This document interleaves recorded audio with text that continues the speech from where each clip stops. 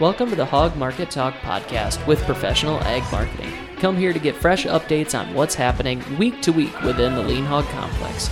Trading commodity futures and options involves substantial risk of loss and is not suitable for all investors. And remember to visit swineweb.com, an excellent resource for information in the pork industry, where you can also find this podcast. This is your host, Mike Miner. Let's crush it. Today is February 14th. I've got Pat with us today. How's it going, Pat?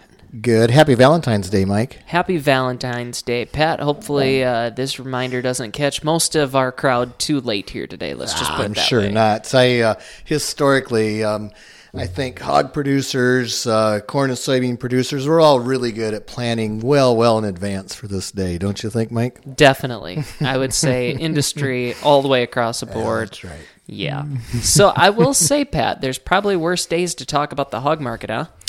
Yeah, a nice little move higher today in the markets, and it's also February 14th is marked by the 10th business day here of February, so last trading day for the February contract, and in addition to that, Ash Wednesday, first day of Lent as well. And so I mentioned that as it relates to the hog market for a couple of reasons. It was kind of neat to see the April contract leading the way here and finishing 345 higher as it becomes the lead month and starts to have this one eye on spot fundamentals here. And so, a lot of talk today about the reasons for a little bit higher markets, and I would say at the top of the list, and particularly referencing a cattle complex that is down over $1 or so. In fact, April cattle, $1.10 lower, 184 even, in spite of a little firmer cash trade this week. And so,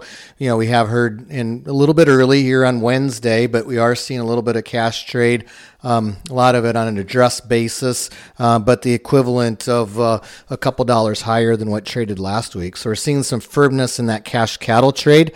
But in spite of that, a little bit of a sell-off in the cattle complex and a pretty good rally on hogs. So let's chalk up a little bit of this move to either the putting on of some hog cattle spreads or the unwinding of some from prior activity. But nonetheless, I think that's something interesting to think through here just a little bit. While the pork cutout composite has performed reasonably well here for the first month and a half or so of this calendar year, and in some cases exceeded expectation of market analysts and those sorts of things. It would really be box beef that has performed really well in the first 6 weeks of this year compared to what I think anybody would have forecasted, Mike. And so, as we get into and continue to get into a little tighter beef supplies, it's the way that box beef is reacting to all of that is very favorable. And I do think that we will see some nice substitution of pork products into that beef retail space as we go forward here. And so maybe there's some good reasons for a little bit of trade to be happening between cattle and hogs, the pork futures market and the beef futures market. And so we'll see how that plays out as we go through here. But pork specifically, from a fundamental perspective, again, pretty impressive, I would say, overall as it relates to how the cutout contract has performed up until this point. And if there's any drag, it's in it's a result of the bellies primal, and really pork bellies are quite cheap relative to the other primals and relative to where we've recently been. Pork bellies are more or less trading on pre-COVID levels, dare I say, kind of down in those levels. And we're starting to see even around here in this area of the world some featuring going on as it relates to bacon products and those sorts of things. So if there's one of the primals that has a chance to get fixed, one would think that it would be the belly primal that has that potential. And so maybe you just feel a little bit better overall about the pork cutout contract, trying to find off the seasonal tendency for it to work sideways to lower this time of year. And often folks reference, the Lenten season as it potentially impacting meat trade there a little bit. And I would just say it has as much to do with that as it does just later season winter blues and early spring sort of a thing. But nonetheless, it's not uncommon from a historical seasonal perspective for us to see,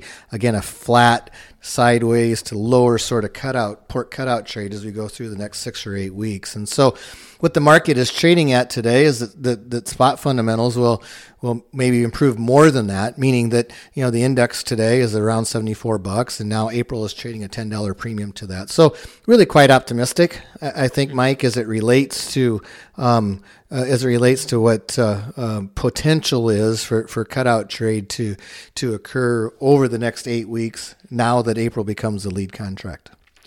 Some spicy stuff there. It's been a while since we've really got to talk about the spread or relationship between cattle and hogs here on the podcast. It's been a long time, actually, so very interesting. Other strength today that you could attribute to this lean hog market, have you heard some things on, I know you mentioned cash cattle, been some stuff going on in the cash hog trade? Yeah, a little bit, but the cash trade is appreciated nicely, and that certainly is a popular talking point as well.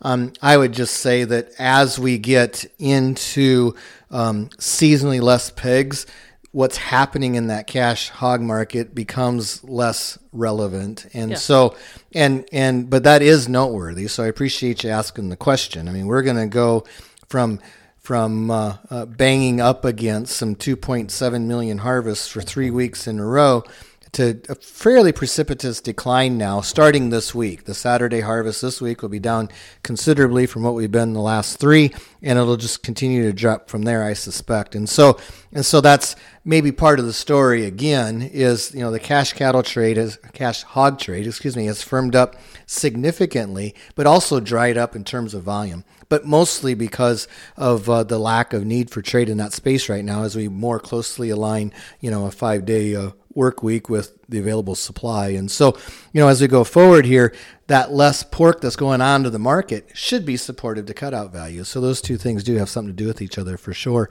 One of the things I wanted to ask you, Mike, is we had a little bit of inflation data that was released this week, and it at least spurred a pretty significant break in the stock market. Do you want to share with our listeners a few comments as it relates to that? Yeah, so I think it had really built up until that moment where we saw CPI come out. Our inflation data came out a little hotter than expected, so it increased about 0.3% on inflation data. So that kind of led the trade to believe that maybe we're not going to cut rates as much this year as kind of what they had hoped. And the stock market took it really hard yesterday. Dow down 500 points, etc.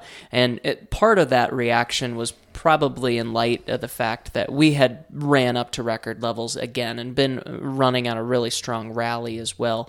So it partially probably just needed a little bit of a correction anyways. The U.S. dollars responded quite aggressively to that as well. You saw it more hitting the agricultural side from the grain side.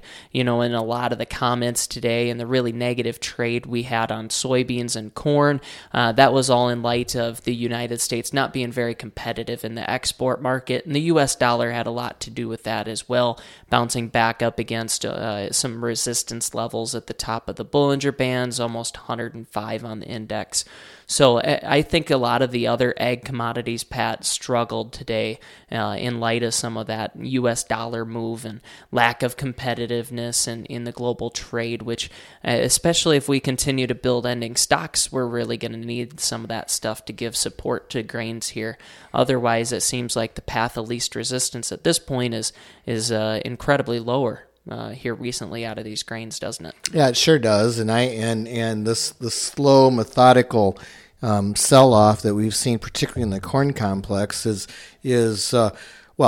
welcome relief for end users for sure, right? But for our row crop producers, it's becoming increasingly a challenging time in terms of looking for opportunities there, and need to dust off the old handbook in terms of managing carries and those sorts of things. But you're exactly right, and we're going to get some numbers in the Outlook conference here on Friday, and and likely going to remind the trade of a relatively burdensome balance sheet, particularly on the corn side of things, and frankly, what we're hearing out of South America in terms of early preliminary harvest results, coupled with more beneficial moisture in some pretty critical areas, is fairly bearish news as it relates to the supply side of things. And so again, we just stay on this little trek here of just a slow grind lower on